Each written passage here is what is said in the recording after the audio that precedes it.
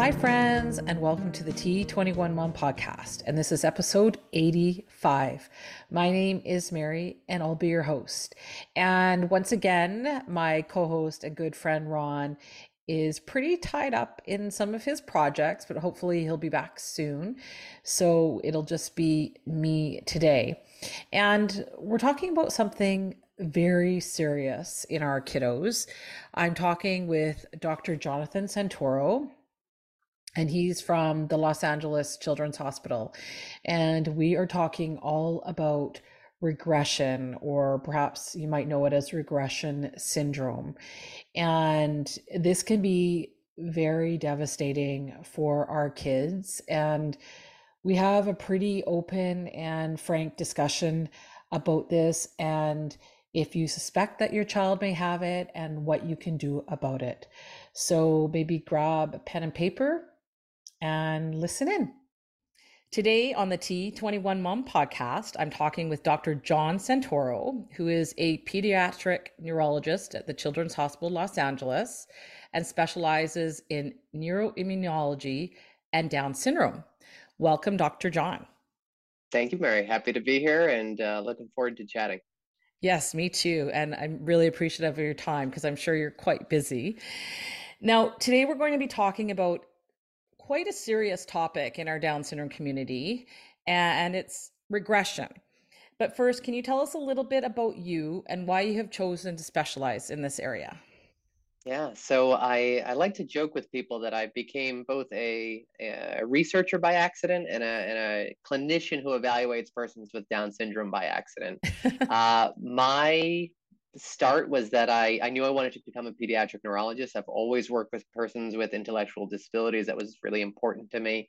But I didn't find my path until about halfway through residency. I had a young girl I was taking care of who had a really bad outcome associated with moyamoya disease. And that's actually where my journey got started. I started to learn more about what Down syndrome was and how it predisposes you to all of these different conditions.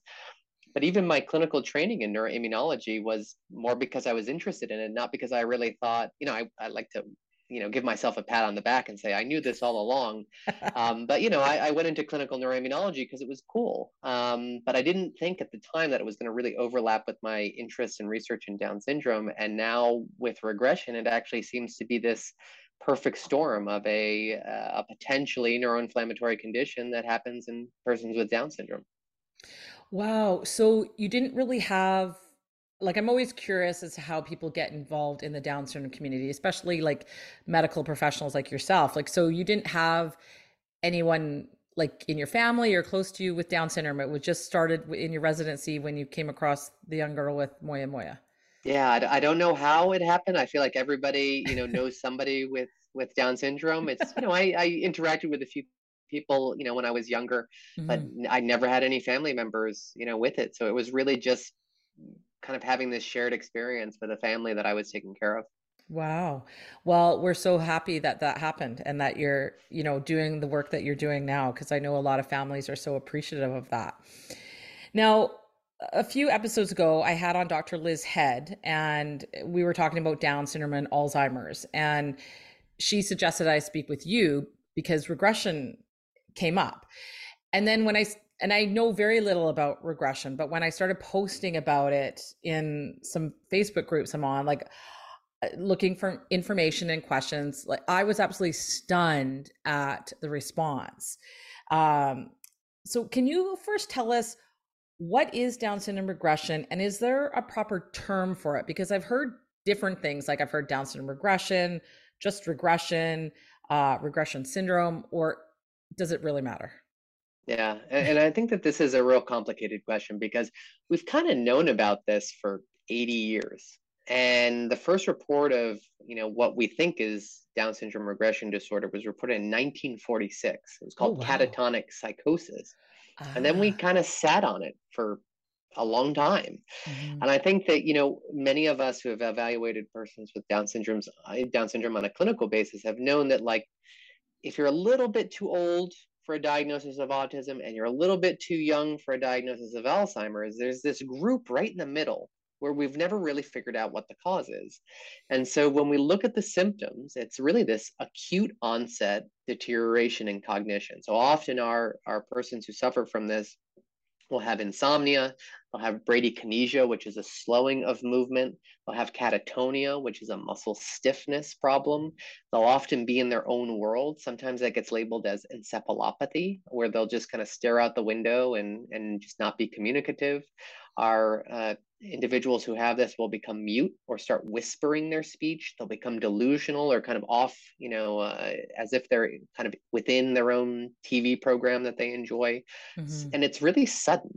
And I think that Okay. that's the key feature here, is that we know Alzheimer's is very slow. We Mm-hmm. know that autism usually is kind of, the symptoms are usually there before, but they become unmasked as people grow from a developmental standpoint. But really, this is otherwise healthy individuals who suddenly just fall off the cliff for unclear reasons. The naming of it is a challenge. I mean, it's been referred to as unexplained regression in Down syndrome disintegrative disorder. We did release a consensus statement across some of the experts in this area, just agreeing on, we're going to say that this is Down syndrome regression disorder. So that way it's one area in the literature. But I think regression is a broad term, right? You can have regression if you're sick and you're in bed for a couple of days. You can have regression associated with being outside of your normal school services with COVID. So really what we're talking about today, Down syndrome regression disorder, is a diagnosis of exclusion. We've ruled all of the other things out, and this is the only situation that's left for us clinically. Okay. So based on what you said, it's probably always been there, but nobody really knew what it was or what to call it. I'm assuming. It's hard to know, right? I wasn't Mm-hmm. there. I Yeah. wasn't born in 1946, unfortunately. So I think a lot of the time this was something that got chalked up to being psychiatric, that got Mm-hmm. chalked up to being part of Down syndrome. Ah, And don't forget, I mean, in 1946, the life expectancy for a person with Down syndrome was 10. Today it's 60, right? We've learned so much more because individuals with Down syndrome are living into the seventh decade of life now, which is fantastic, but has mm-hmm. unmasked a lot of other things. We didn't know Alzheimer's existed in persons with Down syndrome at a higher rate in 1940 because people weren't living that long. Yes. Wow. 10. That's just so unbelievable. So, when would you say that it was actually recognized, like as regression? Yeah, so hard to say. In Mm-hmm. the medical literature, there are some case reports that start popping up in the early 2000s. And I think that Okay. was the first semblance of like, wow, this really does seem to be a unique clinical scenario that doesn't fit autism, doesn't fit a clear psychiatric condition, and doesn't fit a early onset Alzheimer's disease. Mm-hmm. And then in the mid 2010s, that's when we started to get these larger case series. Dr. Worley out of the Duke Group had published a paper in 2015 on this. Mercher, who's out of the European Union, then published another study on this. And now it's definitely taken hold to the Wow. point where we've now got a pretty good phenotype of what this looks like, in terms of symptoms, in terms of onset, which has allowed us to now say, all right, this seems to be a distinct clinical entity. Wow. So really kind of recent to be like, which in some ways is a little scary that it's gone that long without really being properly recognized, I guess. Yeah, but so glad that it's being recognized now. So, what are the signs of regression? I know, like you did touch on it, that like many parents say that the onset is very sudden and very obvious. And one parent even told me she knows the exact day that it happened to her daughter. Yeah, we hear that a lot, that there's a day, that there's a week, that it was like, everything was going fine and then this happened.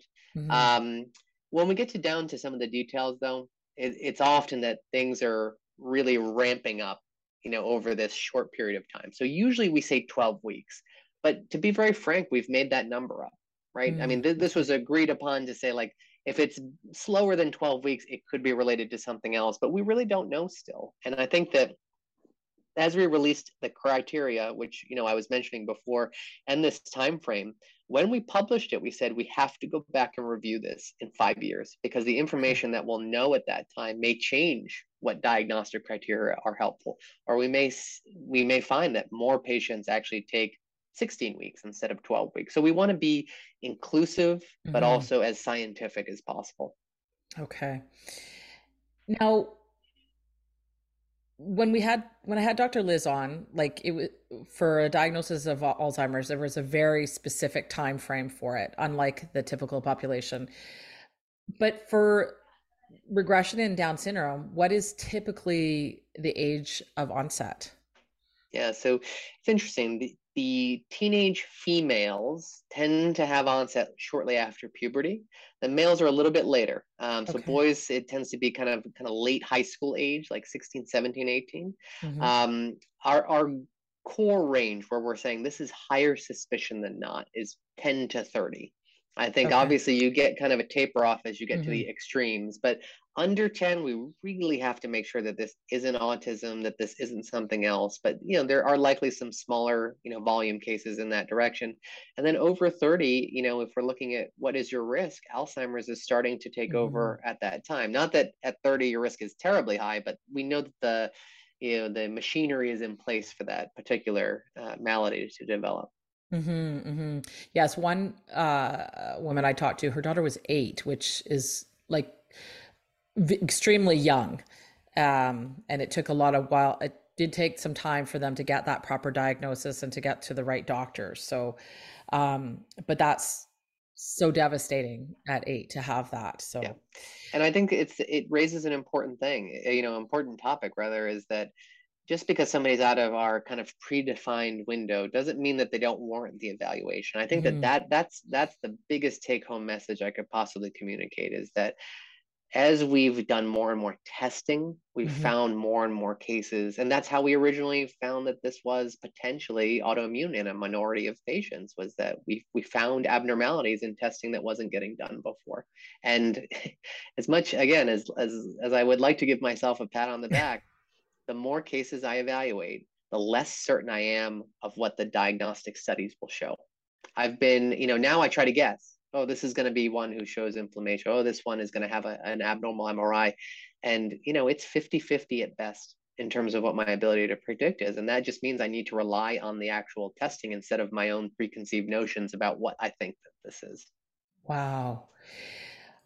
So, because it's still relatively new, like where it's been recognized, like how how prevalent would you say this is in our Down syndrome population?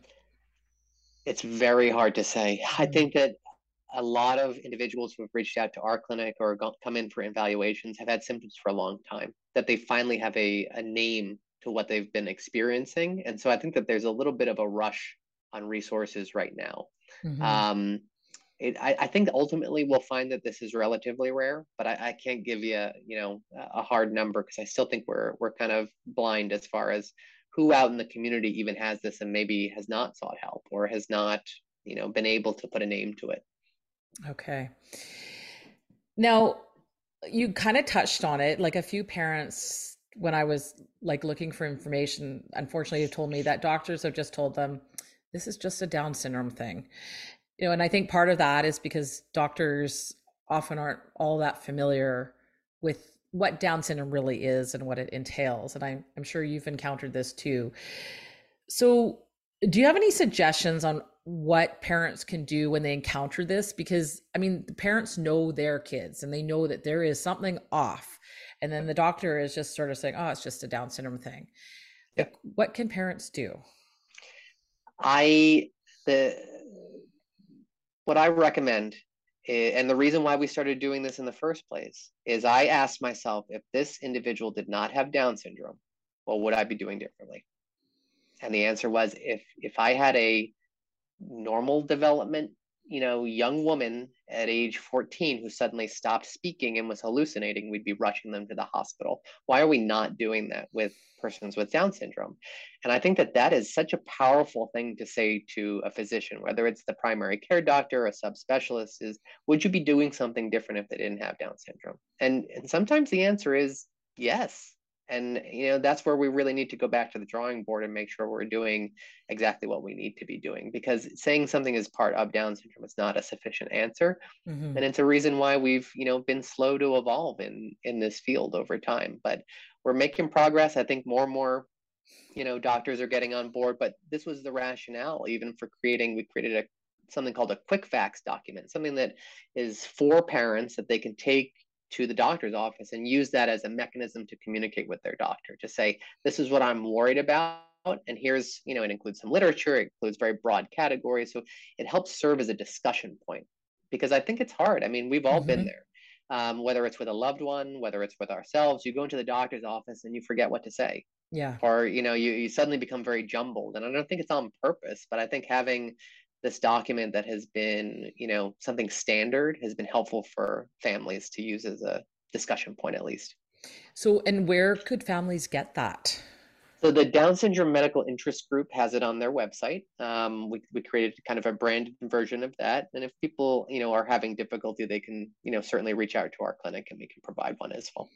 Okay, and we'll put links in the show notes as well, so it makes it easy for people. But I loved what you said. Like, if this child didn't have Down syndrome, how would they be treated differently? And I think that's really turning the tables, and because I think that's what happens a lot. And I have even used that something totally different when my daughter had a bad accident and lost her tooth, and the doctor didn't want to put it back in. I mean, I don't know. I'm not a dentist, but I said, would you be telling this to a parent if the child didn't have Down syndrome? And she said Yeah. yes, but whether that was her honest opinion or not, I'm not sure. But so I totally appreciate that. I think parents need to feel empowered in that way. So what's involved to try to confirm a diagnosis of regression, and how do you test for it? So right now, the diagnosis is clinical. We have 8 criteria plus that time frame that I was mentioning, Hmm. and that's been useful. Because we don't have anything specific from a testing standpoint, we've not necessarily recommended particular tests as part of the diagnostic criteria. So you could go to a clinic and the doctor could say, I'm concerned for regression because you meet X number of these symptoms. On the opposite end, we created a suggested diagnostic workup. What are the common things that we need to rule out? And I think that, again, this is a diagnosis of exclusion. So we're only really going down to that clinical diagnosis of regression disorder once we've said, this is an epilepsy. This isn't celiac disease. This isn't your thyroid being out of whack. And then you have a combination of EEG, blood work. We do recommend an MRI for everybody. And Hmm. then finally, the last test that we recommend is something called a lumbar puncture. And the reason that's important, even though it's invasive, is that when I test the blood, I can only test what's going on in the body. The blood-brain barrier protects your brain. It's the reason why when you get a virus, you don't get meningitis. It keeps everything out, and that's Mm. good. Okay. But to actually test what's going on in the brain, we have to go past that barrier. And that's why, even though it's the most invasive test, it gives somebody like me, a neuroimmunologist, the most information about likelihood of response to immune-based treatments in this condition. Okay. Um, so now does regression, does it present differently in those with the dual diagnosis of Down syndrome and autism as compared to those with just Down syndrome? And what about in the typical population? Like, is this even I mean, I'm assuming it does, but is it at the same rate as in the Down syndrome population in the typical population? Yeah, great question.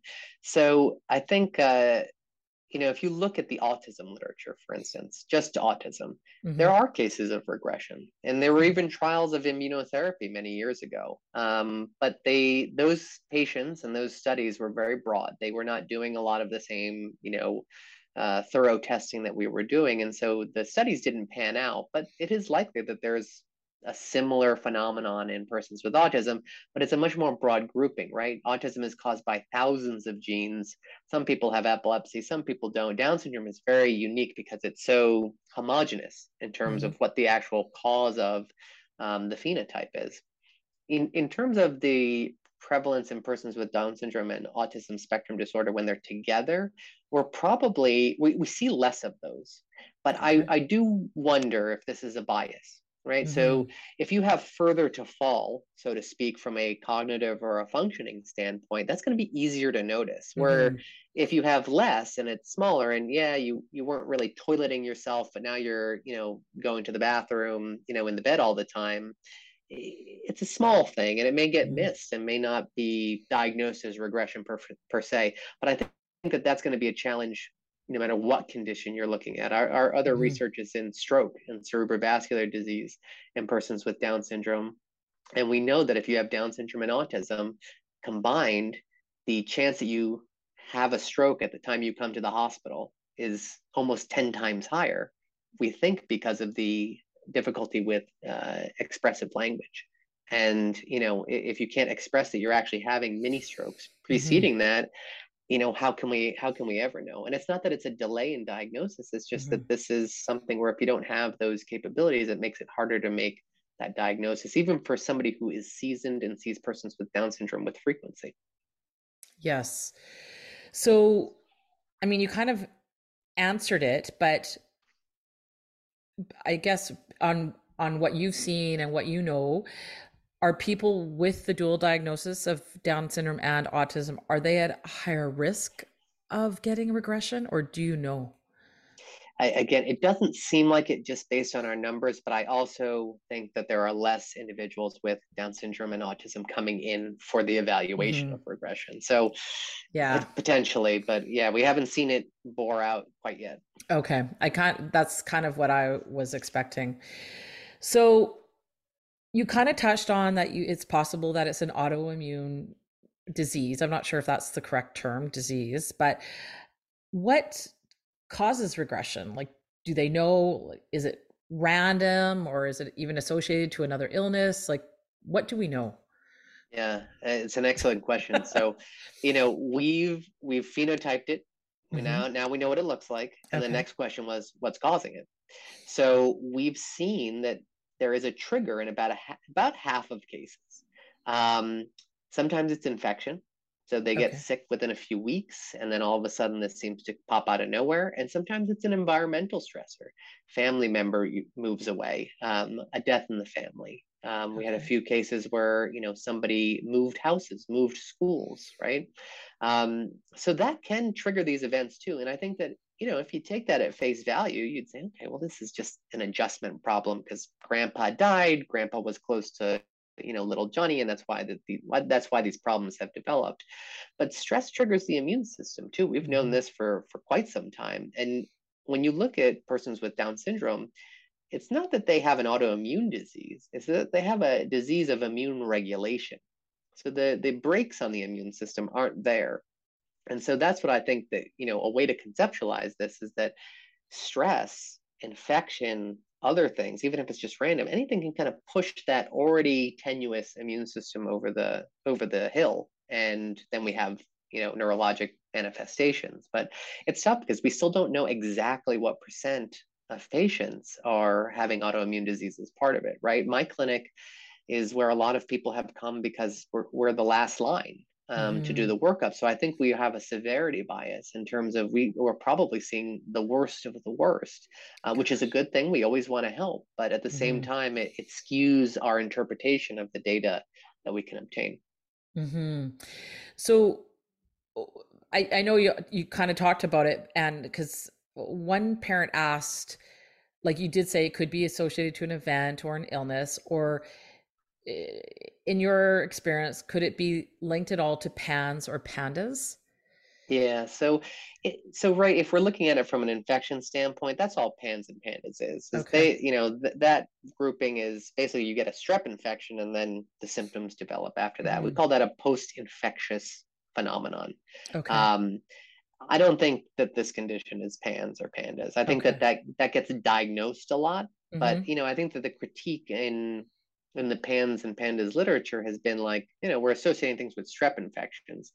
Saying, has your young child had a strep infection recently is saying, have they drank a glass of water recently, right? Like Okay. everybody's had it. So it, Yeah. it makes it hard to know from that standpoint, but Hmm. in a way, it doesn't matter. So as an immunologist, Okay. my concern is not what triggered the immune system, because that the train has left the station. What I want to know is what the immune system is doing now and why is it in overdrive still, right? So Okay. whether it's triggered by stress, infection, strep, whatever, my problem is that the immune system is now dysregulated, not what Mm. caused it. And I think that that's where those kind of two fields differ a little bit. For sure, for sure. And I guess also another question that was asked was is there any correlation that you have seen between environmental toxins or trauma? I mean, you talked about like just stressors in general, like somebody died or something like that. What are you able to comment on that or Yeah, I mean, I would lump trauma in with stressor. So certainly yeah. we have seen some of that. Uh, I think that we have tested patients for heavy metals. We've Hmm. tested them for cerebral folate deficiency is something that comes up a lot. All of those have been normal so far. We've had one patient that had a slightly low cerebral folate Hmm. level, but it was not anything that we would treat clinically. And even when we tried an intervention, it did not change the patient's symptoms. Oh, okay. Okay. And do we know if there are any underlying conditions that might cause regression? Uh, Kind of not necessarily the conditions, but right, like this is part of our ruling out process. Hmm. So untreated celiac can actually look like regression. Oh, wow. Severe sleep apnea can look like regression. Hyperthyroidism or hypothyroidism to an extreme can look like this. So our job as doctors, with this disease right now is to make sure that none of these other possible explanations are there. And a lot of that is just blood work. So it's pretty Hmm. easy.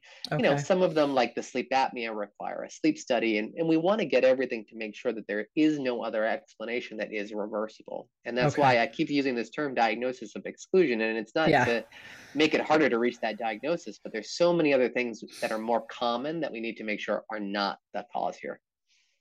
Yes. Okay. That makes total sense. But wow, like you said, a lot of it can be done through blood work, which is good to know. That's great. Now, once your child has been diagnosed with regression, like what are the treatment options? Like what does it involve? Yeah, so a lot of it is based on the symptoms and based on the results of the test. So, for instance, if you have catatonia or that muscle stiffness, Hmm. we use a medicine called Ativan or lorazepam, and Hmm. that's like we would treat anyone, whether you have Down syndrome or not, with that medication. It helps reduce those symptoms. For patients that are having a lot of mutism or expressive language issues, antidepressants actually help with that a lot more Wow. than we would expect. Again, hard to know if it's because of an actual antidepressant effect or if it's like what we see in the stroke literature, where when we give individuals SSRIs or antidepressants right after they have a stroke, their participation in rehab and speech therapy is much greater, right? So again, we don't know the exact mechanism, but it's been used to treat it from both directions. For persons who have hallucinations, delusions, difficulty sleeping, antipsychotics get used quite a bit. Hmm. To mixed effect, but it does get used. And then I think the next big therapy that gets used, which is a big gun, is electroconvulsive therapy. And I think that emerged a lot out of is this refractory depression? Is this still psychiatric? Is this just resistant catatonia? And ECT has provided some good benefit, but it's very difficult for patients to get off of it. And that we haven't Mm. found a clear explanation for. What was another rationale for us to say maybe we're missing something, because most of the psychiatry literature says you do it for a few sessions and then you can kind of get off of it. And Hmm. then the last that we've been focused on at CHLA is immune therapy.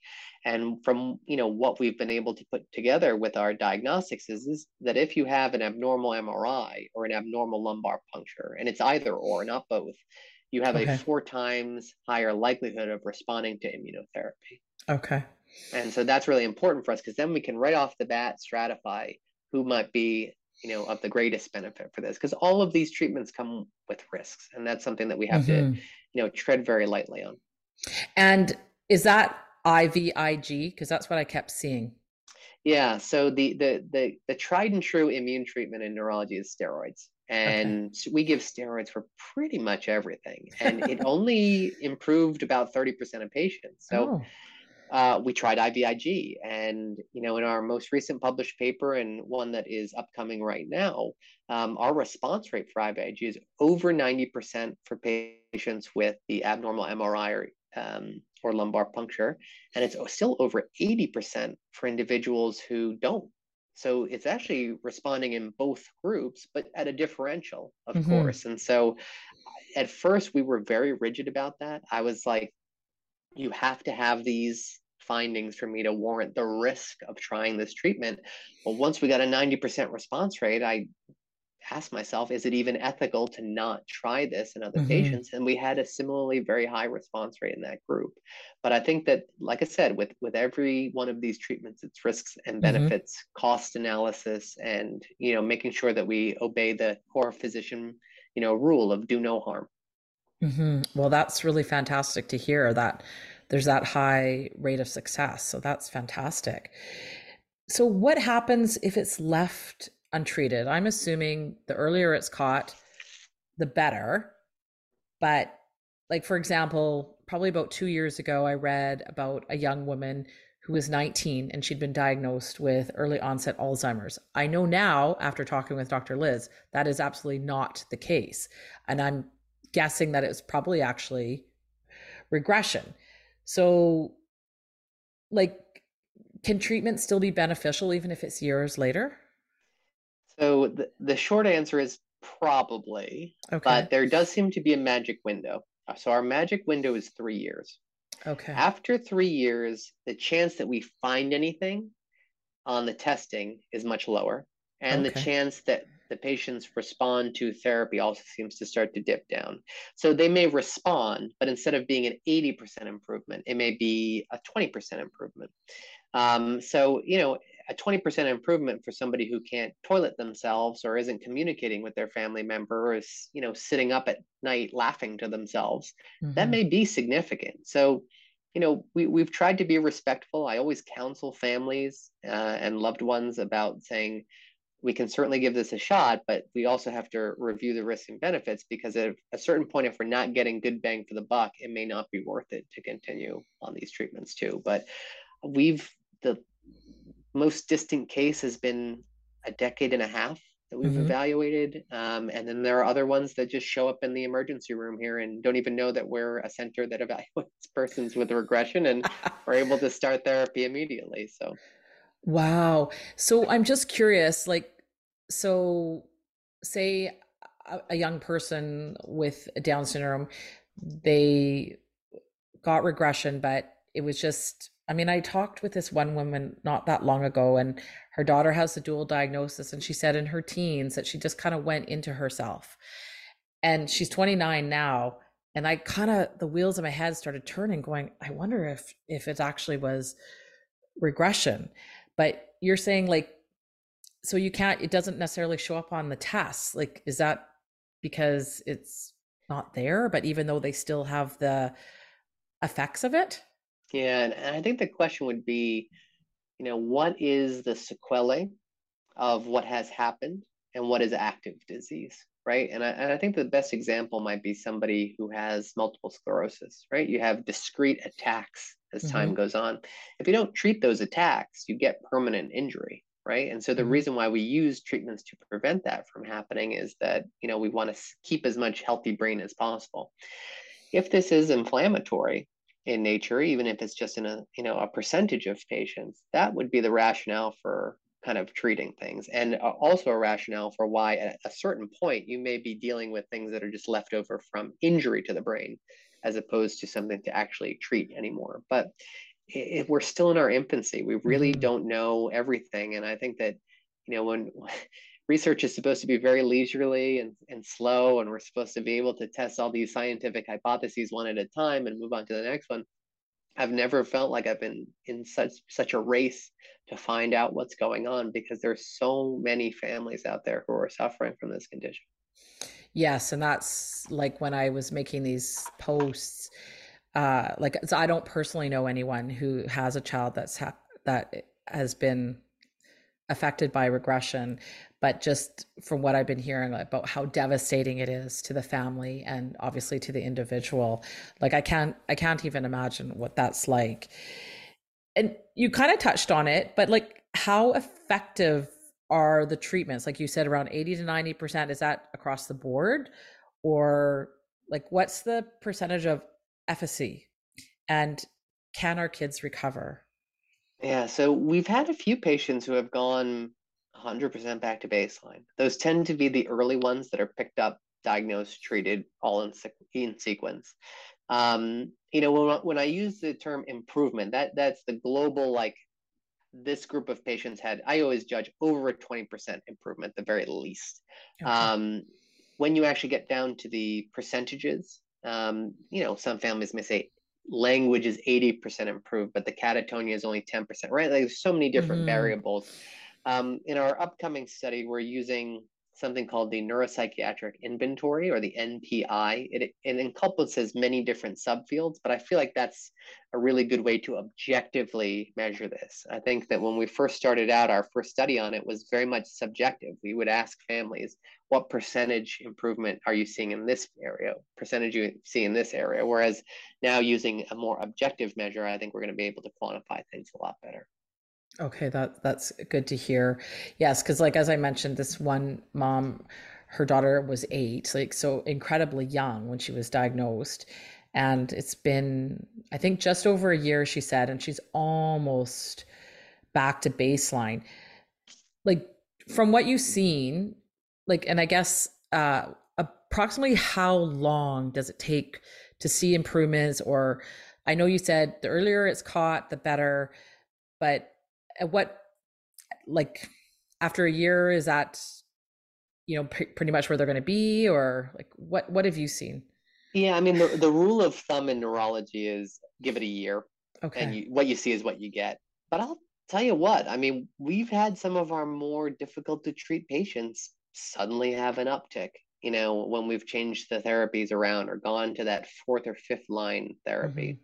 Another important thing to remember is it depends on what treatment we're doing. Are we doing the best treatment for that, patient? I think only recently have we had the data to support that testing actually may help us, provide preferential therapies that may be more or less likely to be helpful for a particular patient. But it's tough because, I mean, we also have historical data of Hmm. individuals who were never treated and they got better 5 years later. They maybe didn't get back 100% to baseline, Right. but we have many that have kind of this fluctuant course where they reach a nadir of their symptoms all the way down, and then they slowly make a little bit of improvement, but have a new normal, is what often gets referred to. Okay. Okay. But that's great that they're still seeing some improvements even like years after being like the onset. So I have read a few stories on regression. Like you said, I haven't seen a lot about it because it's still somewhat new. But a lot of people have said that once they started treatment, like the improvements, they noticed improvements almost right away. Is that true, or has that been your experience? No, I mean, in some situations, it's really dramatic. Mm-hmm. We had one patient where we had started therapy, and I think I saw them maybe 6 weeks after we started, and they said, "Oh, she's playing tennis again," or they said she's playing tennis, and I said, "Oh, that's great that she was able to relearn that." They said, "No, she never played tennis before," and it was like, this is crazy stuff. I think the first few patients we treated with this, I had to pinch myself because I didn't know what to expect. And I think maybe I'm just an inner pessimist. And I, I was like, well, let's give it a shot. But these are patients who really completely changed. And I always ask families to show me a video Mm-hmm. of what their loved one was doing before the regression. And Okay. it's crazy, because I see these videos of kids who are dancing and laughing and having so much fun, and then the individual who's sitting across from me in a room is just staring at the wall, not interacting at all. And then I Mm-hmm. get to see that happen again, and it's just Wow. it's really remarkable. But it's not to say that every patient we touch is magically better either, right? Like, there Yes. are some really long and difficult cases that we take care of, but our Mm-hmm. goal, no matter what, is we're not going to give up on anyone. We're going to keep marching, and if it requires, more thinking outside of the box, that's what we have to do. Well, that's fantastic. Wow. Now, once your child has had regression, been diagnosed with regression and they've done the therapy and, let's say maybe it's a couple years out. Is there a chance that it could reoccur? And what would recovery look like the second time around? Yeah. So at this point, the short answer is I don't know. Okay. We've only had patients on treatment for a short period of time, so I don't know if the treatments will actually prevent further relapses. Historically, though, there are some patients that got better and then it happened again, but not as Mm. bad. And so there can be this sputtering course as well from a natural history standpoint. Our new publication that hopefully will be coming out sooner rather than later looked at patients who were weaned off of IVIG. Hmm. So basically, they were on it for a period of 9 to 12 months. And then we said, we're going to slowly come off of it. So instead of getting it every 4 weeks, we'll get it every 5 weeks, and then every 6 weeks, and then every 7, and then we'll come off. It's 50-50. 50% can get off and they retain what they've gained. 50% will have their symptoms come back within a few weeks. And, Mm. it's easy. We restart the treatment on them, but we had to test because we didn't know how long to treat for or what would be needed for each patient. But interestingly, going back to the importance of the testing, I can predict who's going to relapse. Wow. So when we look at MRI and lumbar puncture, the patients that relapse were 8 times more likely to have those neurodiagnostic study abnormalities. So it gave us the data that we needed to say that maybe treatment needs to be longer term. And while also saying that, this is really more likely to be an immune issue at this point, Hmm. similar to how if you take a patient off of their multiple sclerosis or their lupus treatments, Hmm. their disease will get worse. And that's essentially what we were seeing with our regression patients who had those neurodiagnostic study abnormalities. Oh, that's really interesting. It's quite fascinating, I find. Now, you touched on it earlier, like sometimes a life change can bring on the onset of regression. But a couple people were wondering, and I don't know if you've seen this, but people who are living like perhaps more in a group home situation as opposed to living at home with their families, is the rate of regression higher in those who are living in a group home situation as opposed to those who are living with their families? Not necessarily. And I and Okay. I think this might be another bias point is like, Mhm. if you're in a group home and think about the symptoms of what regression is, you're probably a little bit easier to take care of now, right? And so I do wonder how many of these patients are getting the evaluations. Sometimes, as we've seen in group homes, you kind of show up with somebody who doesn't really know your medical history as well for that one-off appointment once a year. So I think we're probably getting a bias in that sample population, but I think maybe only 5 to 10% of our patient population is living in a group home right now, which should be telling that, Yeah. we really, these are individuals who are probably of the same risk, but, Mhm. it may be going missed in that environment. Ah, okay. Yeah. Now, I mean, although it's just kind of been in recent years that the medical community's become more aware of regression and Down syndrome, but is there any data that you're aware of with percentages of people who with Down syndrome actually get regression? Or someone actually even asked if there was any data over the past 20 years about this, but I'm kind of assuming it's probably not the best since it's really only been around 2010. Yeah, we don't have any long-term data on it. Like I said, I mean, there's a sprinkling of reports here and there, but Hmm. to make heads or tails of a case report of an Yeah. individual, it's always hard. So we've tried to be as systematic as we've been able to. And so at CHLA, we kind of have a nice group of doctors along the West Coast who've been contributing data. And on the East Coast, Stephanie Santoro, who's unrelated to me in spite Hmm. of having a very awesome last name, is working with a multi-center study over there. And we're collecting very similar data. And I think that is even further reinforcement that what we're finding seems to be legitimate. Fantastic. Now, is there anything that we as parents can do to help prevent it, like such as supplements, a certain diet? Is there anything that you've seen that would help our kids to prevent, or can you prevent this? Yeah, I don't know. And I think that, right, I'm not seeing the ones where it's been prevented. So I think Mhm. that as we learn the mechanisms for what is happening in these individuals, that's where we can start to say not just this is the treatment for it, but this is a likely way to prevent it. But yeah, I don't think we're there yet for saying what can prevent it. We have had many patients come in on a variety of different diets and nutritional supplements and things of that nature.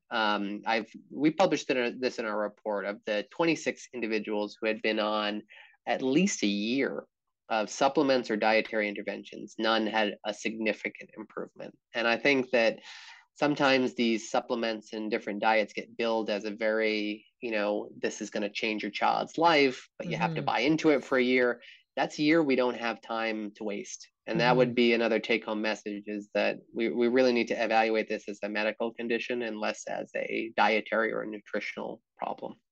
Okay, that makes total sense. So that's good to know. Now, although I'm hearing about this more and more, and from many accounts I've heard about, lots of doctors are not necessarily all that familiar with regression in our kids. A lot of parents wanted to know what we can do to help you with your research. So I think that the best thing are kind of twofold. Is one Okay. is having your doctors chat with us, because when we can get the medical records, we can push everything together and really make big picture assessments of what is going on. We've talked to doctors across the country, and many have been receptive. They've sent us samples, they have sent us notes, and it's really helped us understand this condition so much better. And I think on the back end, we'll be opening up a clinical trial in 2023, very early Mm-hmm. 2023, to treat this. Right now, we don't have, any therapeutic that has been studied in any rigor. And so our arms of that study will be lorazepam, which is just Ativan to treat the catatonia, Mm-hmm. IVIG, which we know now works, and a new medication called tofacitinib, which has been used for other autoimmune diseases in persons with Down syndrome with excellent effects. And so our hope is that that medication may be a more targeted therapy, that obviously isn't IV, which is kind of our other big issue with Mm-hmm. this treatment, and maybe the breadwinner here. But we have to study it first. But I think, if we look at how the NIH and the FDA move, it's slow. But Yeah. to go from just describing this syndrome to clinical trial in 2 years is crazy. So the FDA and the NIH are listening to families, to Oh, caregivers, and it's I've never seen anything like it, and I couldn't be, more blessed to be on the receiving end of that, and with our collaborators over at the University of Colorado. wow, that's really fantastic. And I don't know if the word relief to hear that, that they're recognizing this, they're moving forward rather quickly. Because I mean, I'm not any kind of medical professional, but I am aware that sometimes these studies, they just take forever, for various reasons. So because, like you said, time is of the essence for our kids to get this diagnosis. Now, if a parent has a concern or question about regression, where is the best place they can go to get information? Or can they contact your clinic, or what can they do? Because, like we talked about earlier, is so many doctors, they just attribute it to a Down syndrome thing, or they just don't really know all that much about Down syndrome. Yeah. So I think there's kind of three mechanisms. One is to be organized. When Okay. you go into your visit, write it out, write it out very clearly, chronologically, bring videos, come prepared. I mean, it's almost like you have to think about it as a court case. Okay. What do you have to do to convince the jury, so to speak? So Mm-hmm. the more organized you can be, for your new patient visit, which you might only get 45 or 60 minutes on a good day. So come prepared and make it easy for the doctor to understand, wow, this is a very big difference, and this is the time frame from which it occurred. Those videos are instrumental to what is going on. Okay. So bring those. The second thing would be show up with a quick facts document. If your Mm-hmm. doctor's not heard of it, it's a great conversation piece because it Mm-hmm. can help introduce the doctor to the literature while also explaining things in a language that most families and caregivers can understand and easily communicate back. And I think the third thing is going to be that, individuals who have regression and the doctors aren't reading those specific articles, we're happy to chat with them. So people can reach out to our research line, which can be in the discussion piece on this one. But I think that, when we were first encountering this and there wasn't a lot of literature, we got on the phone as a medical team and we talked with doctors across the country. And I think that hearing it from another doctor who is evaluating with patients or patients with this condition has been really, really helpful in terms of not driving the actual workup, but having other doctors understand on a peer-to-peer basis what we're seeing and how they can be helpful. Not everybody agrees. That people are going to have different opinions, and at the end of the day, as a treating doctor, you have to be comfortable with the diagnosis, the treatment, the recommendations. But I think that that's been a helpful piece for us to make sure families are getting the resources that they need. And what is the website that people can go to for the quick facts? So they're available on the Down Syndrome Medical Interest Group website. If you just type in DysMig and regression, it should be a PDF that pops up. Oh, okay. Fantastic. Yeah. Like I said, we'll definitely put that in the show notes. Dr. John, I really want to thank you for sharing your knowledge and your expertise with us today on such, kind of a really scary topic for our parents, and it can be quite devastating to see this in our kiddos, but it's so awesome to see that there are doctors like you out there who care about our kiddos, who are interested in, learning more about this really devastating condition. So I know lots of parents are really thankful that you came on today to share what you did today. I appreciate it, and I'm always happy to chat with families. And I think that the biggest thing here is, yes, it is very scary. But even if your child doesn't have this, even if your child never has anything like this, and I hope that that's the case, your knowledge as a parent in a community of other persons with Down syndrome, you might be the one who says, you know what, I've heard about this thing. You should take your son or daughter to go get checked out. And I think that as we've become very aware of things like Alzheimer's, as we've become more aware of things like autism, this is the one where now, because we have a potential intervention target, this is really important. And the more people that know about it, the more people that can, have an open and honest discussion with their doctors about it, the better, in my opinion. Absolutely. Yes. Wonderful. Again, thank you so much for your time today. I'm so appreciative of it. And the one other thing also I wanted to ask you is there a place that parents can go to find out about your different research trials? Like I know you said there's one coming up in 2023. Is there a way that people can, I guess, apply to be on that, or how does that work? Yeah, so if you email our clinical research line, it's DS, just like Down syndrome, research Mm-hmm. at chla.usc.edu. That's the best way. That goes to our clinical research coordinator, me, my nurse, so we can triage if it's a clinical question, a research question. We can put you in the queue for when the clinical trials open. We can provide literature and extra resources for families as well. So we're happy to be of service however we need to, and we're drafting a new website that will have all the information about our clinical trial upcoming for when it launches, though. So Oh, fantastic. So maybe we'll have you on again after that trial and to hear what the outcome is, because I think a lot of parents would be very interested in that. of course. Thank you so much, Dr. John. All right, thank you. Thanks for listening to the T21 Mom podcast. And as always, I would love to hear from you. Tell me your stories, what's going on in your life, what's important to you. It would also really mean a lot if you could like and subscribe to our podcast on Apple Podcasts and leave a little review. And you could also give us a couple of stars on Spotify so that we can become more searchable to others in the Down syndrome community. Keep on loving on your rockin' kiddos, and we will see you next time.